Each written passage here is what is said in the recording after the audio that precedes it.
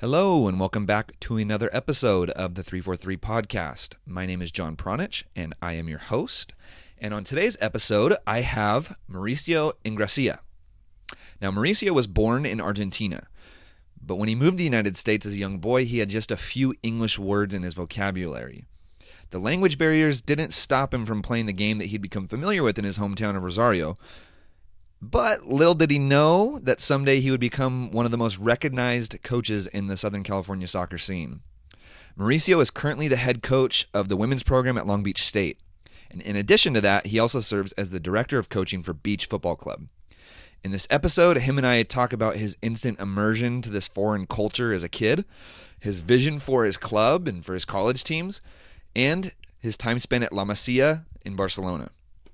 Now, just a reminder, you can find all of our podcast episodes on 343coaching.com. Now, that includes my conversations with Bob Bradley, Eric Winalda, and Hugo Perez. On 343coaching.com, you can also sign up for one of our memberships, either the free or the premium coaching memberships, that will help you reduce your trial and error cycle and help you learn our possession-based methodology. Now, that's 343coaching.com, the number 3, number 4, number 3, coaching.com. Okay. With that, it's time for you and I to venture into my conversation with Mauricio Ingracia. Enjoy. All right, welcome back to another episode of the 343 podcast. On today's episode, we have the head coach of Long Beach State University's women's program, Mauricio Ingracia. Did I say that right? I feel like I messed that up already. You sound like my Italian lost family. Grazia is supposed to be sound, but it's Ingracia. Okay. I got into the same problem when I interviewed Christian Pulisic's dad. I said Pulisic because I'm Croatian, and I figured they're Croatian too, so they'd probably say it like me, but wasn't the case. And I heard on the ESPN broadcast for the first time when they were introducing him that they're saying the name all different. I was like, oh man, that's embarrassing. I didn't even ask them how to say their name. Welcome to the show, Mauricio. Let's start with a little bit about yourself. So listeners might not know who you are.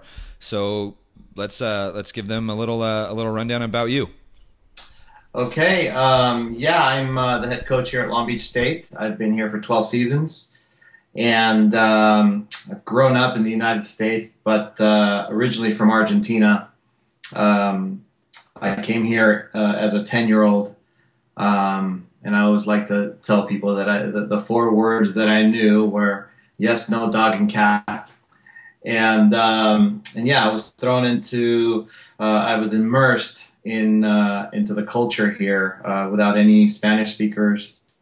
I couldn't throw a football. I didn't know how to hold a bat. And the only thing that I was better at than most kids was soccer, was football.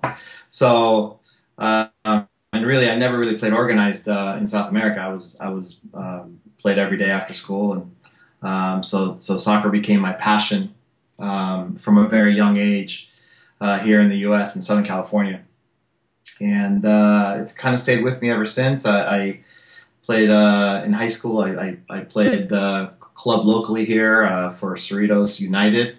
My coach was Louis Balboa for about 5 seasons, Marcelo Balboa's father. And from there, I went on to play at San Diego State for 2 seasons. And then I finished up at Cal State Fullerton. And right around my senior year, I started coaching at my alma mater. And that turned into, from a fresh soft to a varsity assistant to a head varsity, to assistant coach at a junior college, to head women's coach at the junior college locally here at Long Beach City College. And then 9 years later, I started at Long Beach State, and here I am today. And I'm going to kind of backtrack and give people a little history on how I first started interacting with you. And I guess we'll fast forward a little bit too. I ran into Mauricio at a U.S. Development Academy game in Los Angeles, LA Galaxy versus Real SoCal. We ran into each other in the stands, and that was actually the first time we had met in person. And I wasn't sure if Mauricio had remembered interacting with me several years ago, but when I was coaching a girls' high school varsity team, I actually had organized via email a tour of the Long Beach State campus via Mauricio, and then it was actually one of the assistants that gave us a walk around of the facilities and everything that day. So I had actually never interacted with Mauricio other than email, and I had flooded his inbox with videos of my team and some of the players on my team that were looking to go places, and it was funny that that we had just never really connected until about a week ago when we ran into each other in LA. But yeah, jumping back into, I guess, the history of you, the start of your soccer career. Sounds like you probably got your first interaction with a soccer ball in Argentina. What was what's your first memory like of soccer as a kid? Well, I grew up in a city named Rosario, which is a very big soccer city, a lot of passion. It's the same city that Messi's from, and now you have some of the coaches, successful coaches from there, like Pizzi, the head coach of Chile. You have Sampaoli. You have Tata Martino. Those are all people that grew up in that same small little soccer crazed town. And I remember going to the stadium when I must have been about 3 years old with my dad and with my uncle, and we went and watched. My dad took me. He was telling me about Mario Kempes, and he played for our local team. And I was in the stands. I remember watching him play. That's my very first soccer memory of watching Kempes run around. He had short hair, but I remember the jersey and him, being around the 18, and I was behind the goal. And what about like soccer, like organized soccer, or your first interaction, like actually playing? What was it like down there in Argentina as a young kid? It sounds like you left there around 10 years old. Yeah, I was about 10, and there wasn't any. I didn't play any organized ball. It was all like street ball and PE and recess. And I remember just everything with soccer. Everything. You didn't go to recess. You played soccer. After school, my mom would make me do my homework and then go play soccer until dark. And then we played during the regular PE hour.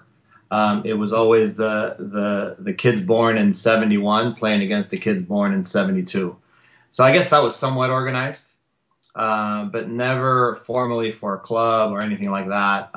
It was just, it was an everyday type thing. I guess you would equate it to maybe the way basketball's played in the inner city.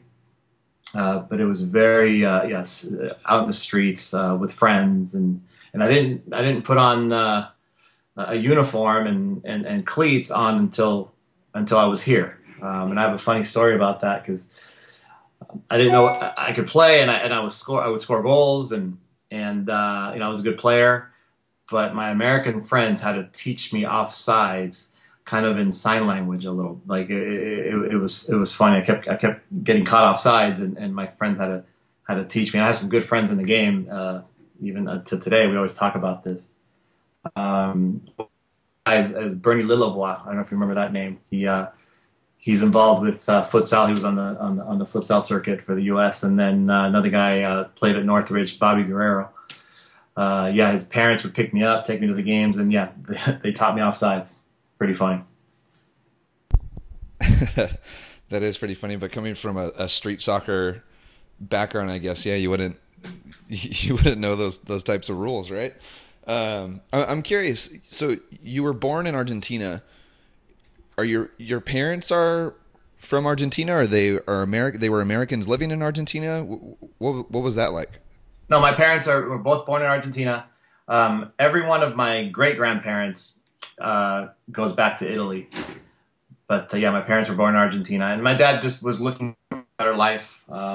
He saw some things that he didn't like about the way things were going economically, and so he immigrated here in '81, and it took him about 4 months to get settled in, and then he brought the whole family. So very, very grateful for my dad, and then for this country.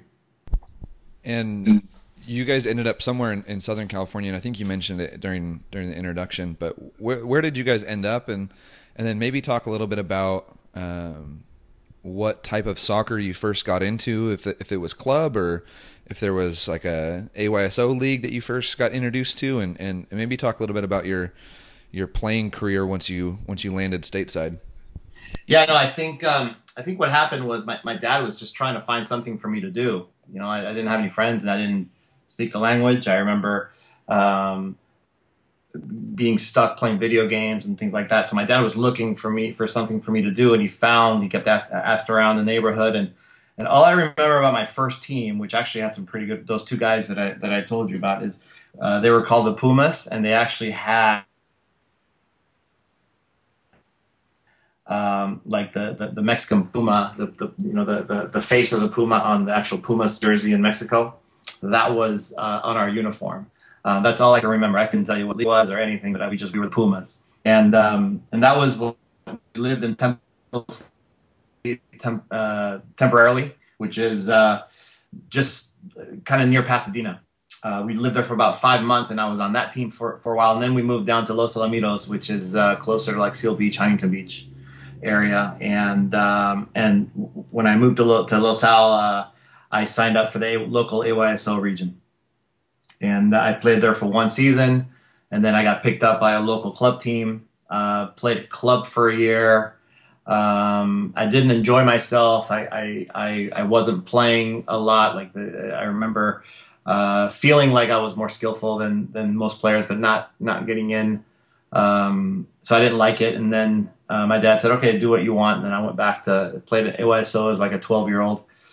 1 more season, and then I got picked. Luckily enough to get picked up by Louis Balboa out of Cerritos, and he really helped me a lot.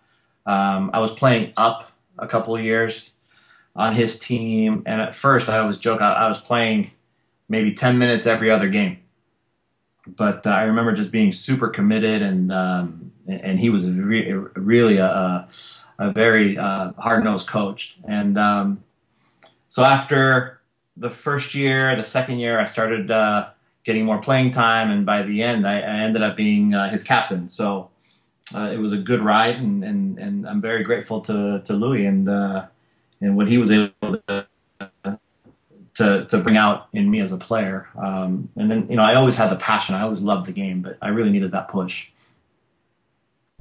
Is there anything that you learned or maybe something that Louis said to you as a young player that kind of stays with you today, or maybe that you pass along to your players today?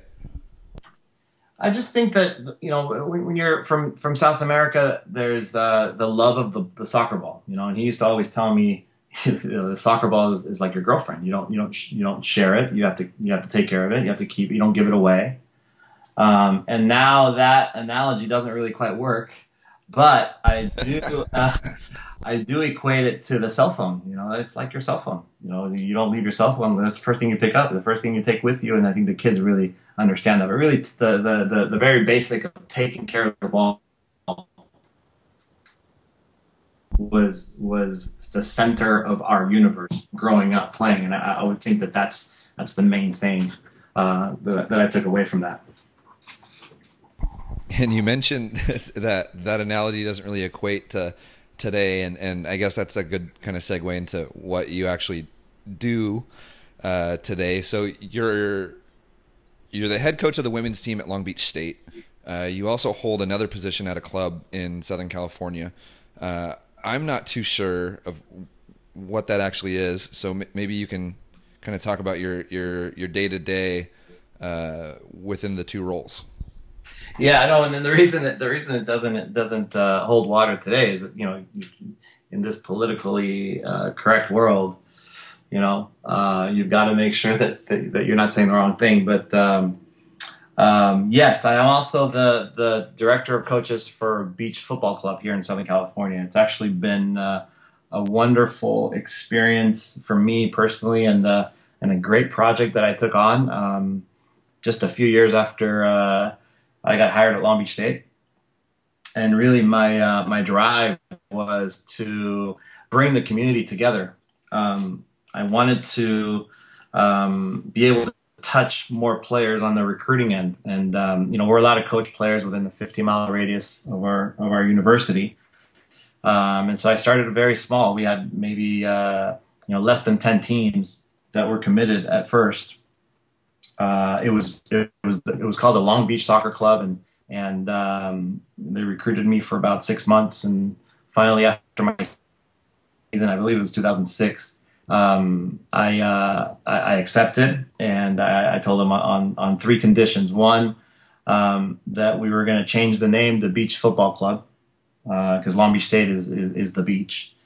The second thing that I asked was that we were going to change the colors to black and gold, as an image of the university, which is kind of like what I grew up with. As a kid, you grow up and you want to play for the first division team, and I wanted to kind of create that environment. And the third thing was that the board wouldn't get in my way of soccer decisions, and I didn't really know what that meant because I'd never been a director. I just had heard nightmares of boards, getting in the way, or people that don't know soccer making decisions, and so I just kind of threw that out there, and they assured me that I would be making all the soccer decisions for the club, and that they were just there to help me, and I learned so much just from even just being in the initial meetings, learning how something like that works, and the club has grown tremendously. I'm very fortunate and very proud of the work that we've done. And it's not just me. There's so many people, so many moving parts now that and recently, after about 10 years of work, now we've been named into the Developmental Academy as one of the initial 25 clubs. So it's been a lot of work, but it's been very, very gratifying. And when you say named into the Development Academy, I know Beach as a predominantly female club, or like a female powerhouse, I guess you could say, in Southern California. So when you say Development Academy, is this part of the new, I guess, extension of the academy going to the girls' side? Yes, it's the new. Sorry, I should have said that. It's on the girls' side. We do have some boys teams, but like I said, it's a 10-year type project that I took on, and so about 3 years into it is when ECNL came, and quite frankly, we just weren't ready. We weren't competing at that level at that time. We were just building it, and so we did not get into the ECNL side on the girls' side. On the boys' side, it's a different landscape in terms of the academy for boys coming in right around that time as well, and we definitely weren't ready for that. So the girls' side, I believe, because of the affiliation to the university, really took off, and a lot of the local girls, we did promotions, and when you see the university wearing somewhat similar jersey than you have, and they're saying go Beach, and we're Beach, and I think I wanted little girls to dream about playing, whether it was playing for Long Beach State or playing in college, and I really feel like that we made that connection, and that's what helped the club take off on the girls' side. On the boys' side, we have some very, very good teams as well, more in the South Bay area, and I feel like it's been a slower process just because of the academy and how advanced things got, But yeah, no, I mean, we have my ultimate goal, I always tell everybody, is to bring men's soccer into Long Beach State. So. I guess, so you started with Beach 10 years ago, it sounds like? Yes. And around that time, the club had 10 teams. What are you guys at today? What does Beach look like right now? Beach now, we have two hubs. So really it's and they work kind of separately. So one is in the South Bay, and that has so basically it's two normal sized clubs that work together. So in the South Bay, we have between 40 and 45 teams, and in the Long Beach area, we have a little bit less. But yeah, we're close to, when you put them all together, we're between 90 and 100 given any given year. But yeah, that's our club, and it's really helped us build better teams as they get older. Because now we've got players that when you start putting them together at the older ages, now you've got some serious talent in an area that's very rich for soccer. I'm going to kind of bounce around in my list of questions. I have a lot of things I want to ask you, but you kind of mentioned that the goal of Beach was to transition players into the college game.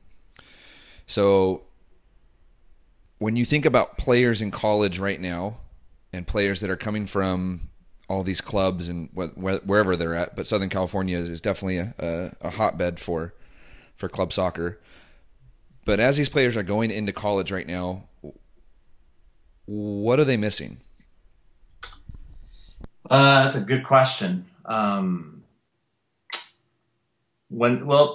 It just depends on which lens you're looking at it from. But I think in general, I think we're getting players, at least on the female side, that don't watch the game enough. I think that would be my biggest gripe.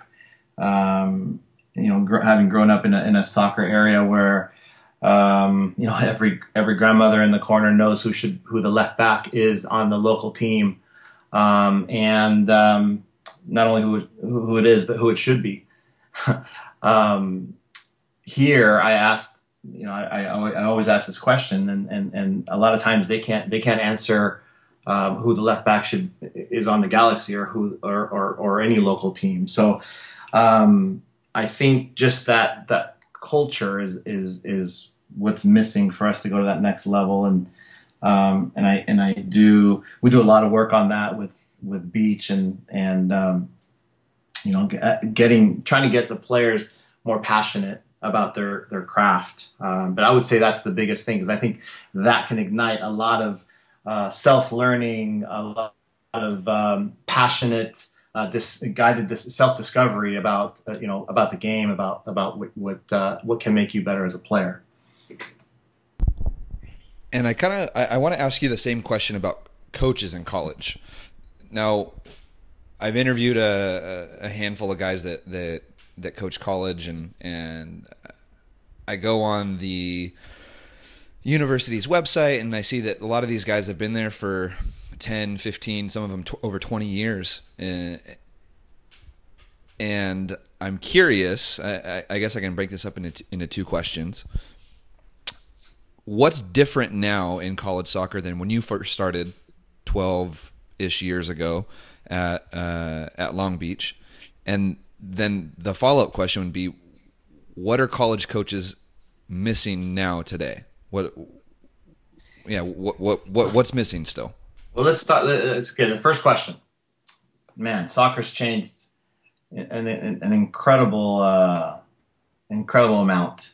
I always look at myself and I always think of myself like in semesters at a time. So like 6 months ago, man, I always ask myself, what was I thinking? What was I doing? Because I feel like I'm in a different place just in 6 months of time, and really that's like a semester at a time.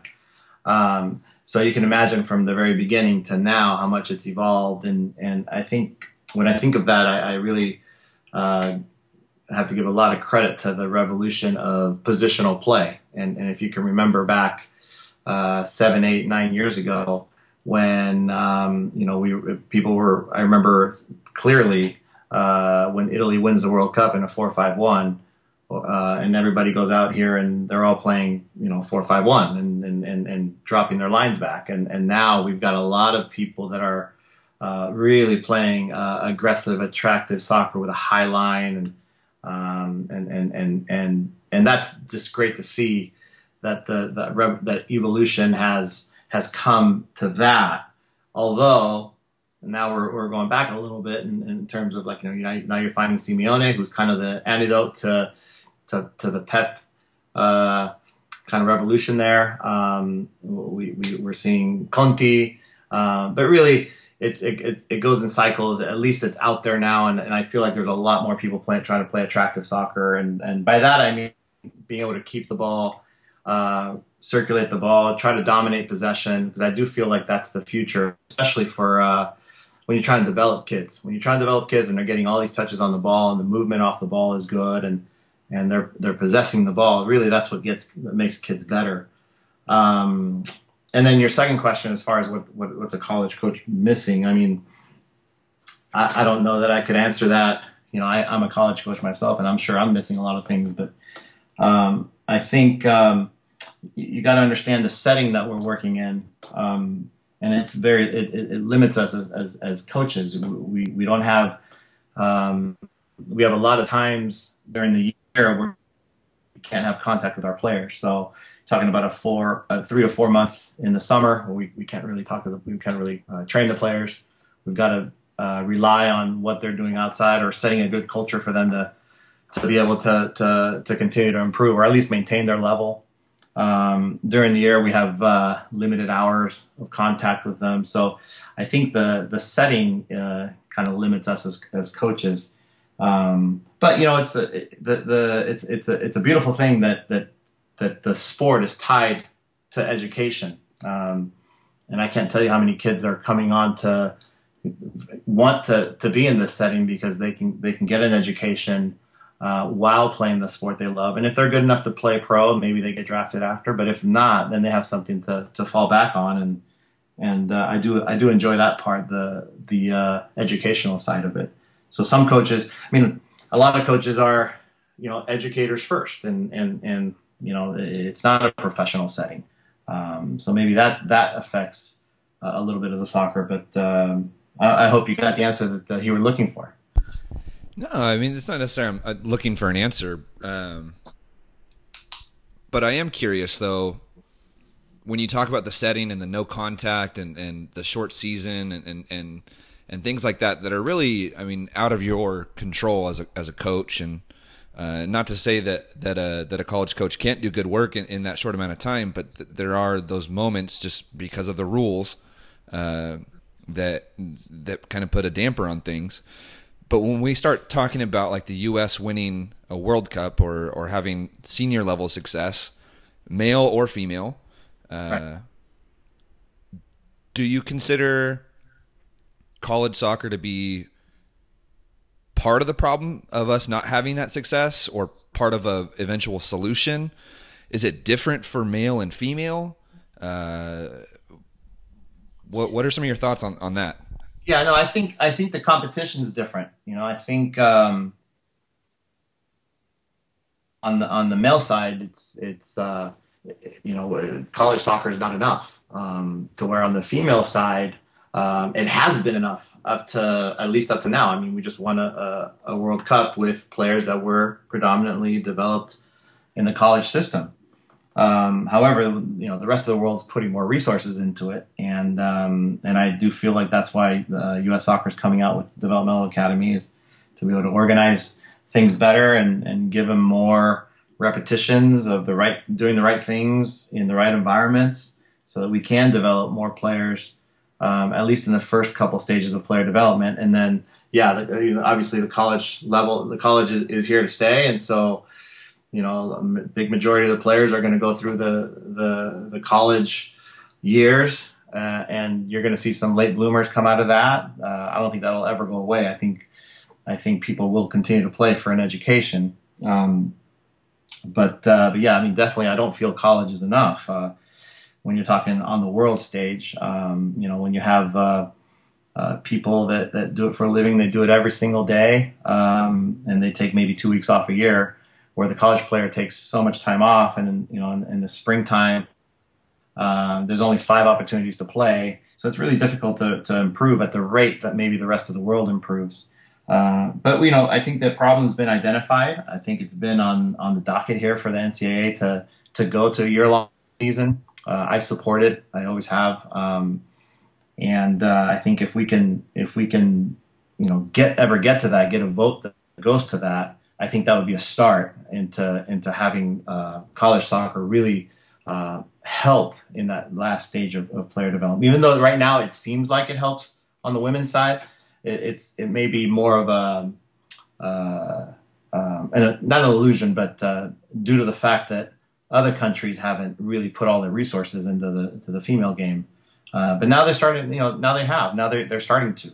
So, I think it'll be really interesting over the next 10 years how things are going to go. I'm super curious. I've actually I didn't even know that people were discussing the possibility of the year-long calendar and things like that. What's that conversation like? It sounds like it's probably infant stages, but it's on the radar of NCAA or. Yeah, no, absolutely. It has been. It's been brought forth by the men's side, and then it trickles up down to the women's side in our meetings, and it's been like, okay, who's in favor, who's not, and I'm passionately in favor of it, and then there's people that aren't in favor of it, and they view our sport as, and the college experience as the student athlete and the welfare and so there's lots of passionate arguments on both sides, but no, it's definitely on the docket. And I think there's a concerted effort to really go to that year-long season, which would be more like the way that young 18 to 22-year-olds would mature in a normal setting if we were in Europe per se. Does U.S. soccer get involved in any of those conversations, like with NCAA? Is there any influence that they have or anything? I don't know that anybody has influence over the NCAA, but I'm sure that they're all for it. I don't see why they wouldn't be, since a large portion of their players are coming out of that environment. Maybe I wouldn't be able to tell you exactly, but I'm sure indirectly somewhere U.S. soccer is pushing for it. Yeah, it only seems logical for them to want to kind of get a little more control over that 4-year period of player development. I actually want to take a turn and go back to the start of your coaching career and how exactly you got into coaching and what some of your early influences were, who Sure. some of your early influences were, and how you kind of evolved into this now head coach of Long Beach State and director of coaching of Beach Football Club. Sure. No, it was kind of by accident. I remember that what I remember is my high school coach hearing that they needed a Frosh soft coach, and I was still in college, and I remember that they paid $1,500 and they paid it all at once. And back then that was a lot of money. So I went and I inquired and I got a hold of my coach and he said, sure, that'd be great. And I started with the Frosh soft, and really my motivation, I never wanted to be a coach. I just wanted to be able to shoot on the goalies and train and and play with. That was my idea of what coaching might be, and then try to help some kids out. But then I fell in love with it. I remember about 2 weeks in, I was like, oh my gosh, this is great to be able to move the chess pieces around and kind of influence the game and influence the players. I remember the players, a great group of young kids, hardworking, and it took off from there. That was my how I started as a Frosh soft coach, and then I became a little more serious about the game. I was asked to coach a local club team, and I did. That was about maybe 2 years into the high school gig, and then the head coach of our high school ended up leaving the job, and I was maybe 22, 23, and they're asking me to be the head coach, and I thought they were crazy. I was 22 years old, and just fresh out of college, and I thought they'll never hire me, and sure enough, the parents did a petition, and or not a petition, but they wrote maybe a few letters, and there I was getting hired as a varsity coach. I did that for about 5 years, and then I would feed some of the kids to the local junior college over here, Long Beach City College. So the head coach came over and asked me to be his assistant coach, and I went there. And I was there for a season, and then all of a sudden the AD came out, the women's AD came out, and I remember her being in a panic because she lost her coach, and it was April. And then she wanted to know how I would feel about coaching women. And I didn't know I didn't know what that would be like, but all I remember is that she was like, "Oh, we're gonna, pay you whatever it was, maybe twice as much." And I said, "Oh, okay, I'll try it." And that's how I got into the women's side. So it was all kind of by accident. And then at Long Beach City College, really, we were super competitive, and we ended up doing really well. In 9 years, we won 5 state championships. And then Long Beach State came knocking after the third. They changed coaches 3 times. The first 2 times I applied for the job, they didn't call back, and then the third time they gave me an interview. And I think my passion really shone through in the interview process, because then they hired me. That was 2004, and I've been there ever since. And tying the club in was as I'd been a club coach that whole entire time during that whole process. I wanted to tie it into the university, and been fortunate enough to have been working around some great people that have shared in my vision. And now we have kind of a community that is built, that has somewhat of a pyramid, from top to bottom. We have youngers at UA 29s, and then you can go all the way up to the university, and even we have our women's team that plays in the WPSL, that where young players can play up in that. And so it's been pretty cool to kind of grow the community, and I feel like a lot of what we've done has really kind of put Long Beach on the map on all 3 fronts. Now, when I first kind of got wind of your work at Long Beach State, I was coaching a varsity girls team, and my girls, it was their first, I think it was the first graduating class of girls that I had from a club team from when we were like 13. And so that now they were 18, getting ready to go into college, and we had started looking at schools for them and trying to find places to get these players to go. And what really stood out about your Long Beach team is that I felt that you guys were playing the right way, or good soccer, or building out of the back and playing possession, and like you said, kind of positional soccer. Where did you get that from? Because I feel like you probably didn't get that in Southern California, but you also have your Argentinian roots. So where did you get this idea of how you want your teams to play? That's a great question.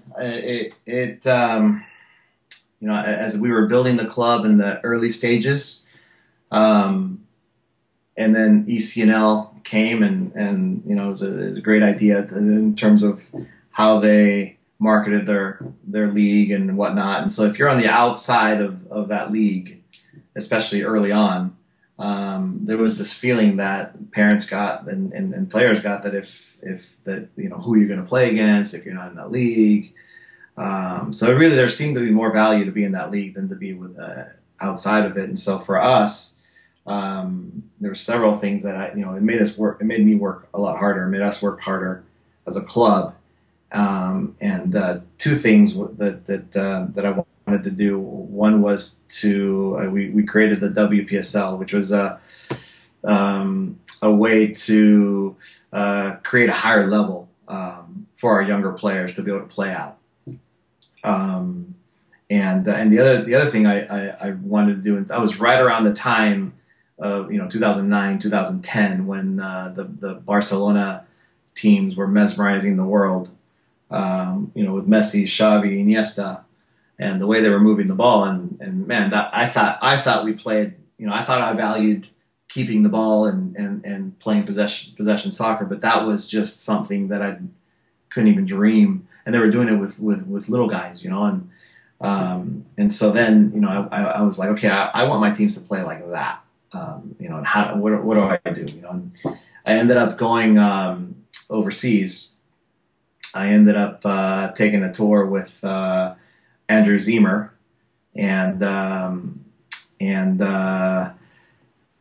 my good friend Juan Sanchez, who organized the tour, and we were in Barcelona for 2 weeks, and we were at La Masia from sun up to sundown, taking notes and getting lectures. We went down to Valencia, watched some sessions, and that was probably the most inspiring 2 weeks of my soccer life. And I came back with all these ideas, and the way I saw things, especially at the college level, was okay. So I'd been doing it now for roughly 20 years, and I'd had some relative success, and I could probably continue to coach for another 20 years and have type of similar success, or I could really try to push the envelope and play like that, and recruit into that, and really dive into it 100%, wholeheartedly, and that's what we did. So we brought it back to the college, started with our ideas, really kind of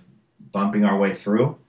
I had 2 other coaches with me, and we would train in the mornings, and then at night times we would go and kind of evolve. We would split up and train our club team and evolve the idea, and then go back to the club, and then come back the third day, and so on and so forth. It was over an entire spring where we bumped our way through how we wanted to play, very, very enthusiastically, and I look back at that time as a great time. We had a great time doing that, and then little by little, I didn't know we were creating a culture. I really didn't until I went and watched. And my team had some very good players, including players that are doing great in college. One of them was with the U20s this last week. My assistant coach, Jeff Joyner, he had a very good team with very good players as well. His one of our players on his team is going to be in the World Cup for the U20s, and there are some others that have been in and out of the pool. So we had good teams, and we had good talent to be able to play with.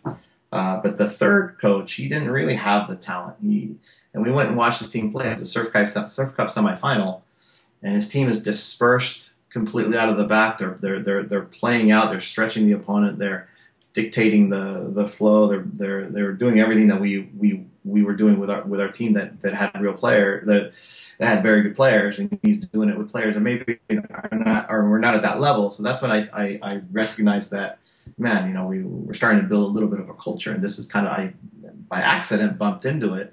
You don't really know how to teach, and I feel like coaching is very personal. I don't want to impose a certain style on anyone. I'd like to inspire it, and so from there we started opening up our training sessions at Long Beach State for our local club coaches to come in, and it just kind of grew. It took off on its own, and then the college ended up evolving to now. So now we've got about 4 years of recruiting under our belt into the positional play style of play, and it definitely attracts a certain style of player, and it's made recruiting a lot easier in terms of knowing what we need and going after it.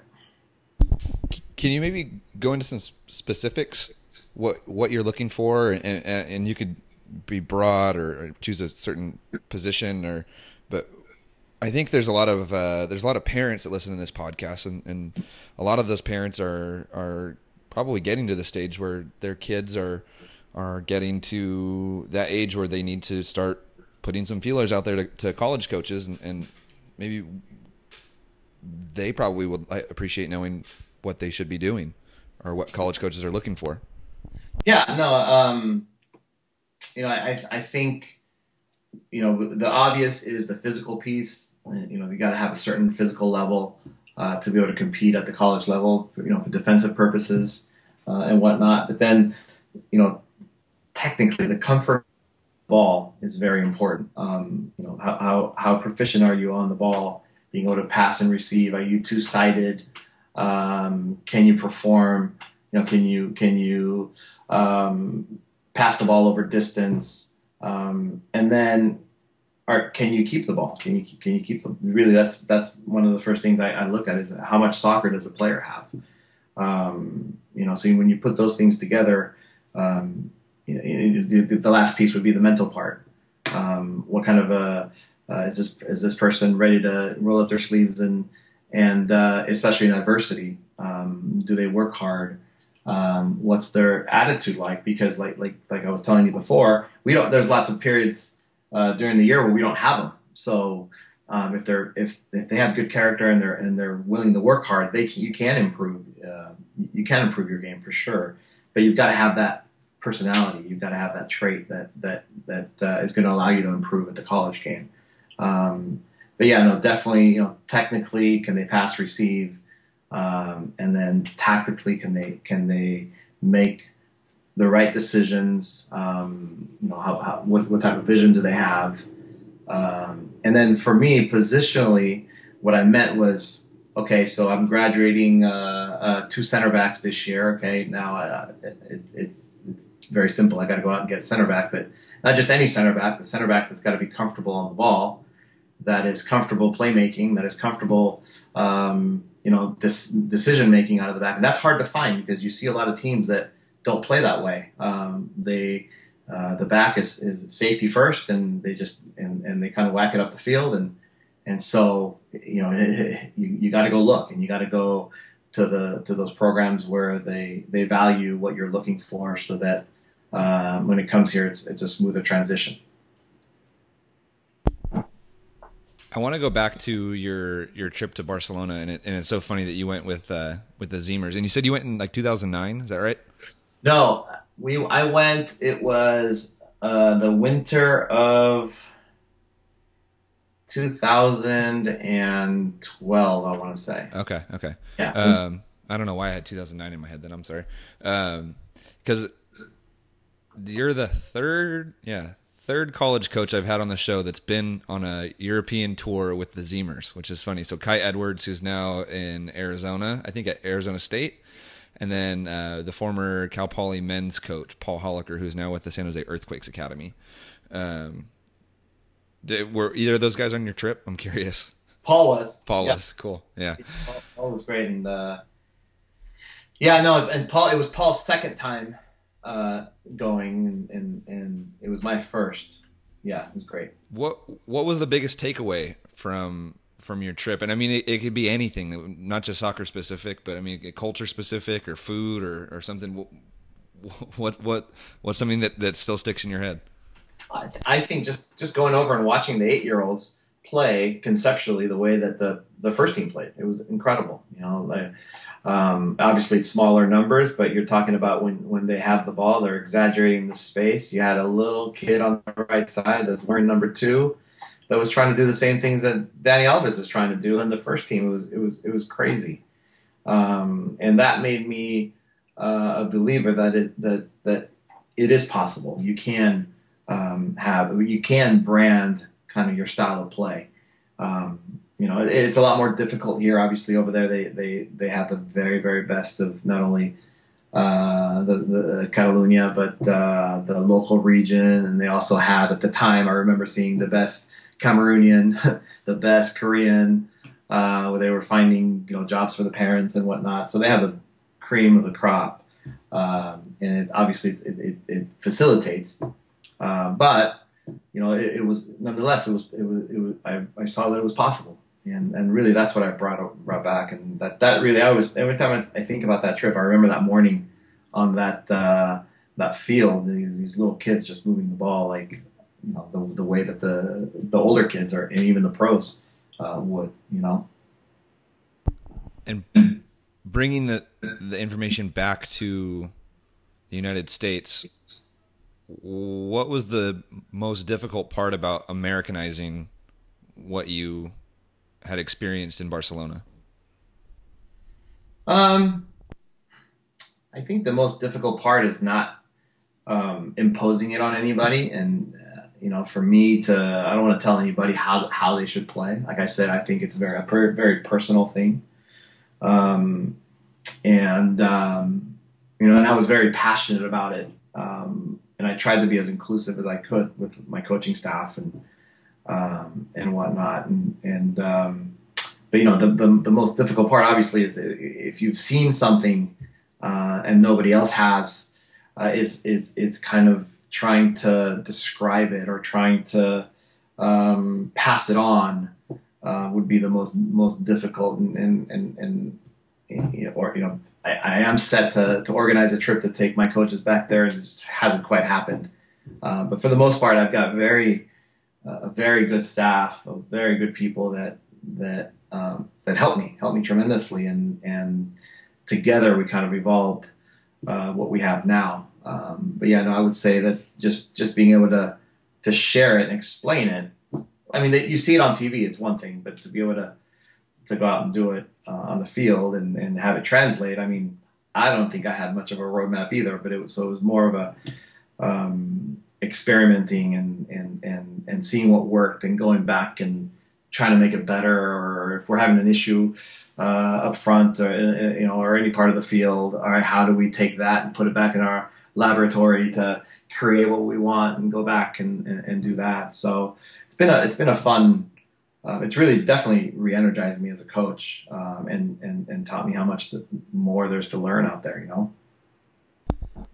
Have you found it easy or difficult, or maybe neither, having to graduate players every 4 years and then bringing in new pieces to the equation? What is that like for you as a coach, and how do you deal with it? It's not as tough as it was at the junior college, because junior college you lose half your team every year. This is okay at the 4-year level, because I enjoy the growth of the players. I enjoy. I feel like I'm fortunate enough to be working in that last stage of player development, and so there's so much growth to be made. So that when you do graduate somebody, you recognize that there's other players that you can invest in and that will grow and that will step into the shoes that are vacated. And I also enjoy watching the leadership kind of reinvent itself. So no, it's not a frustration for me. It's exciting, and I'm happy that I'm able to be part of their life, and then they can push forward, and really that's one of the byproducts of starting the women's team was that alumni want to continue to play, and they want to continue to wear the jersey and the colors, and so I've got several of our alumni that continue to play even after college, and it's been fun because I'm able to bring even incoming players. It's still considered club, so anybody that lives within 50 miles can come in and play, and they're playing with recently departed alumni among other players, and they get a little taste of the culture a few months before their freshman year begins. So it's been a pretty neat experience all around. But yeah, so for me, it's not a problem to graduate players out.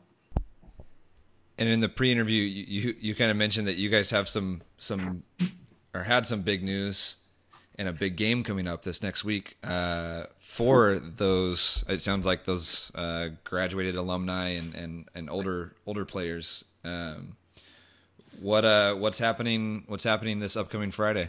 Oh yeah, no, we have Saturday and Sunday. We won our division in Southern California. We had the Coastal Division, which is a tough division, and so now we're heading to the playoffs up in Sacramento. We're playing against the Seattle Sounders, the Sacramento Storm, and the San Diego Sea Lions.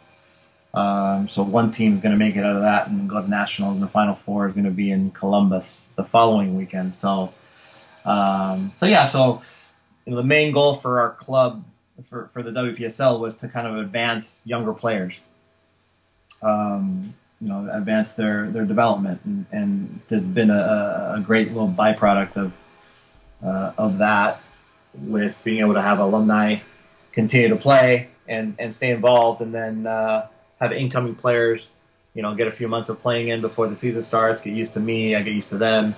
They gain some confidence, and they come in, not as scared little freshmen. They maybe come in as a little more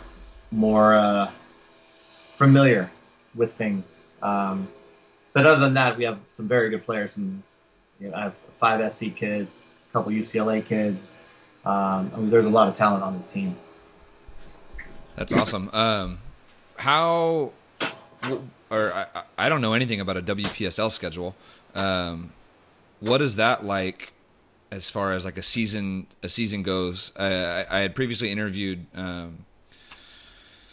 the owner of the Kitsap Pumas, which they play in, I guess, the 4th division tier of U.S. men's soccer, and theirs is more just like a summer season. It sounds like, so like June to July, June or May to August maybe. And I had also interviewed somebody from Detroit City FC, again on the men's side, and again too for them it sounded it was more like a kind of like a summer league. So what is WPSL like, and who do you guys play? How far do you guys go? Yeah, WPSL is a summer league as well. It starts officially May 1st, and it goes until this last weekend in July. And really, it's a place for the local college player to get some games in and get some trainings in. The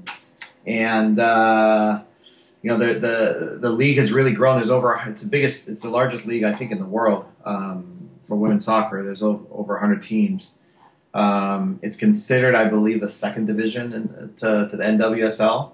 I know there was the W League was the 2nd division, but it folded, and now there's another brand new league that started this year.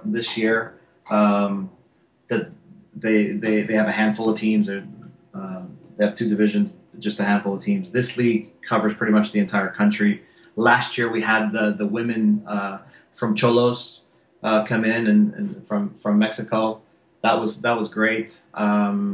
We've had teams from Canada as well in the league. And Southern California has really grown. There used to be a handful of teams here, but now it's split into 2 divisions. You've got San Diego Sea Lions, which has been a powerhouse of a club. You've got the Pats has a women's team now. LA Premier has a women's team. Legends has a women's team. We have a women's team. Fram Ajax has a women's team. There's a team from Tucson, a team from Phoenix. So that you've got about roughly 12 to 14 teams all in the Southwest area, and it's divided into 2 divisions. And each division champion goes into the region final, or the regionals. And the regionals is the 2 Southern Cal champions, the Northern Cal champ, which is the California Storm. I mean, you got Brandy Chastain's on that team. You've got CC from Brazil, who is in her 40s. She plays on that team. It's still a treat to watch her play.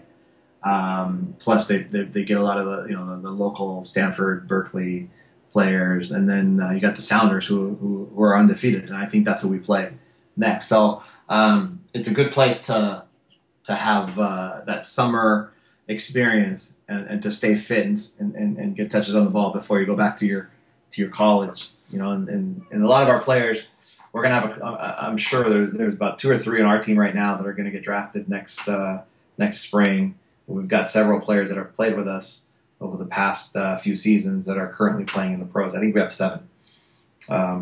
So it's been a fun experiment. It's kind of by accident, but it's turned out to be a pretty cool thing.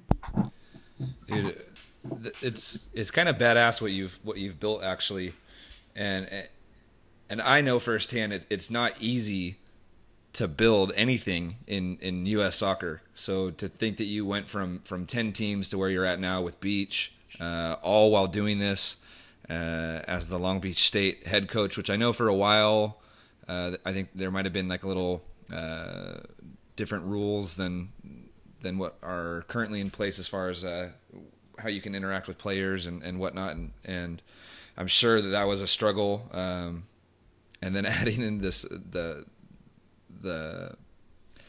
the first division team for the girls, it's amazing stuff, man.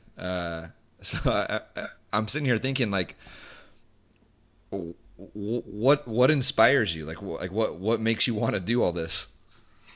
Oh man, that's another good question. I mean, I get great support from my wife. I mean, she is a player herself, so she gets in the car, goes with me. So I'm very thankful for that. But really, it's just one thing leads to another, and then you get drawn into more and more. And right now, I'm kind of working on taking stuff off my plate, to be honest. But just what I think about is my daughter's 13.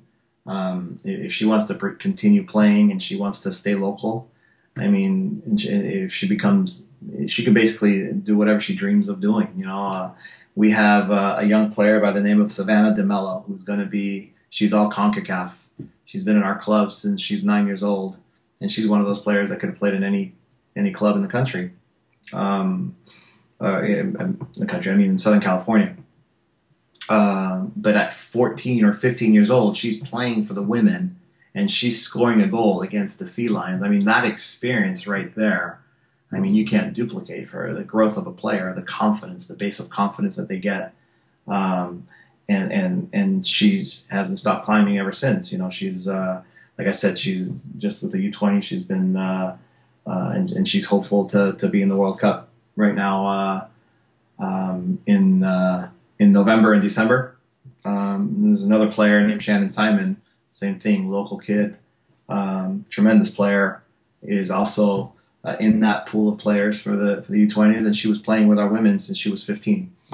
So I think that really inspires me, seeing how that's possible, seeing that third stage of player development and trying to accelerate players. I get a kick out of that, and then obviously,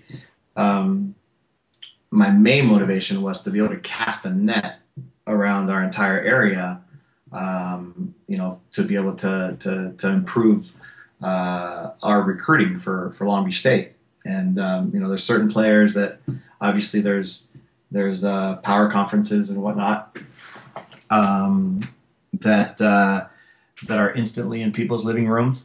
And we may or may not be one of those schools, but for sure, if your daughter's good, who's in your living room, if you can think of it like that. I mean, so you tell me, John, who would be in your living room if your daughter was a great soccer player, a great 16-year-old soccer player? What schools? What schools? Well, yeah. I can tell you right now that you were one of just a few schools that I even contacted when I had the girls. When I had the girls team. Not very much, but let's put ourselves into the shoes of a normal U.S. family. Which schools? I call them the sweatshirt schools, right? Yeah, no, of course. I mean, the schools that come to mind, I mean, if I'm shooting for the top, then USC, UCLA, Stanford, those are three that come to mind, but those are three powerhouses for the nation, I would say, and they're California schools, so that's why they come to my mind. Right. Michigan, there's some schools in the South, so. Yeah, exactly. And you talk about schools that get national exposure, maybe their football teams help with that, and they're really entrenched in the American culture, right? So, all right. So those schools are instantly in your living room, and maybe Long Beach State is not. However, if maybe somehow I coached her when she was young, or my assistant coach coached her when she was young, maybe we can sneak in there. And if there's a recruiting battle for 6 or 7 of those kids, maybe we lose 5, but we get that 1, and that's how I feel like we can get ahead. And really, that was initially what motivated me to coach club, as I was recruiting a few of my club kids, and I felt like maybe I could touch the community on a much wider range by directing a club, and it's been a great experience. I wouldn't trade it for the world. I'm very, very grateful, and yeah, now I'm looking forward to that next chapter. What is the next chapter? Well, now we're working with U.S. Soccer in the developmental academy and trying to further the game. I'm looking forward to what is out there to learn. I just recently audited my A license, and the game has changed tremendously in terms of keeping up with the times, with the technology, and the reports we had to turn in for just to do an audit was very eye opening and just very positive. Learning how to help your players with scouts, but visually, with PowerPoints and that was a good learning experience for me. And I feel like there's that's the next level of the game, the technology, statistically, Prozone, with all that's out there. I'm looking forward to that next level. I think there's going to be so much to learn. All right, I want to kind of wrap things up, but I want to ask a few more quick questions that I like asking coaches. So thinking back to when you were like that freshman sophomore coach, I'll say that. There we go. When you were the freshman sophomore coach, what's one training exercise that stands out in your mind that you did as a young coach that you would absolutely never do again today? Oh my gosh. Well, when we were at San Diego State, we used to play butts up. So whoever lost would have to go butts up, and we actually did it with our college. And you had guys like Marcelo Balboa shooting at you if you were on the losing team. That didn't feel too good. And I brought it to, obviously I was still playing, so I brought it to the high school. But that I did away with that pretty quickly. I would never in a million years do that now. and that's more of that's not even an exercise, but no, I would never. That's the first thing that came to mind. I mean, you gotta change, right? No, it's funny because we all have those like little things that we picked up along the way, whether it was from a coach, maybe we had as a rec coach or something. We always bring that into when we first start coaching. So it's always funny to hear like how people got their start. Yeah, no, I mean, obviously the game it's a simple game. Maybe when we first started, there was, the things about people standing in line and those types of things where you learn to organize your environment better. But I can't even think that far back about what we did. I remember those times as we would have like 3-hour practices, and really they weren't really practices. We just played, and we played till dark, and it was awesome. And I remember those times like it was like some of my most fun coaching times. And now fast forwarding to today, what's one training exercise that I either would call your favorite or that you do all the time? Religiously. I would have to say if you ask my players, it would be passing patterns, and it would be some sort of rondo every single day, every time we touch the ball. Describe the passing patterns. Passing patterns is we have different types that we do. I mean, we'll do a Y passing pattern. We will do diamond passing patterns, triangle passing patterns. What we're trying to do is get the proper weight of the pass and really emphasize what foot you're playing to, how you open up your body, peeling off the back of the defender, working on your first touch if it's a layoff or a pass back. There's a difference in the weight of the pass. So really fine-tuning the little details that you need in order to be able to perform it during the game in the setting. So that's in a nutshell what our passing pattern situations are like. And obviously you know what 3-4-3 is. I'm sure you know what we're about, and passing patterns for us are a big deal, a big part of training, and hopefully coaches are starting to catch on that it's it's crucial to train those types of things in that type of environment, and that's where kids get in the habit of receiving on their far foot and receiving with proper body angles and things like that. That's all kind of born and bred in these passing patterns. So yeah, no, absolutely, and I like to tell the kids that you communicate via your pass. So if your pass is behind someone, you're telling them that they need to go a certain way, or if it's in front of them, then you're telling them something different. Or if it's hard, it's you're telling them. Every pass tells a story. Every pass communicates, and how and what are you trying to communicate, and why. And so I think it really gets the kids to think, and I enjoy that breaking the game down to that unit, and then bringing it to the bigger side. So, all right, we'll end with one last question too. What advice would you give to a young player right now? I think I heard something a few months ago that I really enjoyed, that I really like. Way to look at the game, looking at a player's development as being two lives. One, the life that your team can provide you, your team setting, your team environment, and then the other 50% is the life outside of your team setting, and really investing in that second life of your development, and understanding what makes you better as a player, and if it's technically doing that on a daily basis, using the wall for repetition. If you give the wall a bad pass, it'll give you a bad pass back. Working on your weak foot, working on receiving, on turning, all the technical details that you can work on daily. Learning how to improve your tactics, right?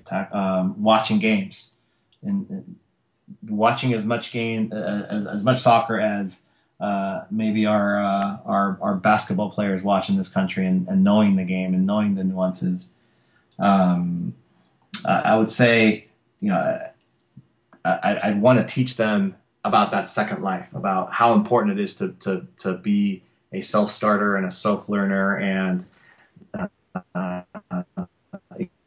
we have too many kids that think that you go to training twice a week and you're going to be a player, and that's so wrong. It takes a lot of work, and it's every day that you got to invest. Every day you're getting a little better, a little worse. So I'd want to give the advice of them understanding about how important it is to have that second life. And I think if you ask any top player, they would tell you all the things that they did outside of their team in order to improve. Right on, man. Well, like I said, what you're currently working with in Long Beach, what you've built already, and what you probably have going on in the future, it's badass, man. And I wish you the best of luck, and we'll check in with you again sometime in the future. I'll have some links on 343coaching.fm for anybody that wants to visit Mauricio's club page or his college page, and then you can also interact with him on Twitter. Remind me what your Twitter name is. It's at misoccer.com. At misoccer.com. Okay. So if you guys want to reach out and continue the conversation with Mauricio, feel free. I hope I didn't just put you on the spot there. I enjoy it. Cool. Appreciate it very much. All right, man. And we will catch up with you again in the future. Okay, cool. And then a little bit of trivia here. I'm the same town that the Clivens are from. I didn't know that. That's cool. Except they support the wrong team. Oh, okay. Here we go. That's cool. Where you guys? Remind me what town it is again. Rosario. Okay. All right. I'll have to mention it to Gary next time. Then he knows that, obviously, right? Of course he does. Yeah. Okay. Cool. All right, man. We'll we'll talk to you soon. Okay. Take care. Cool.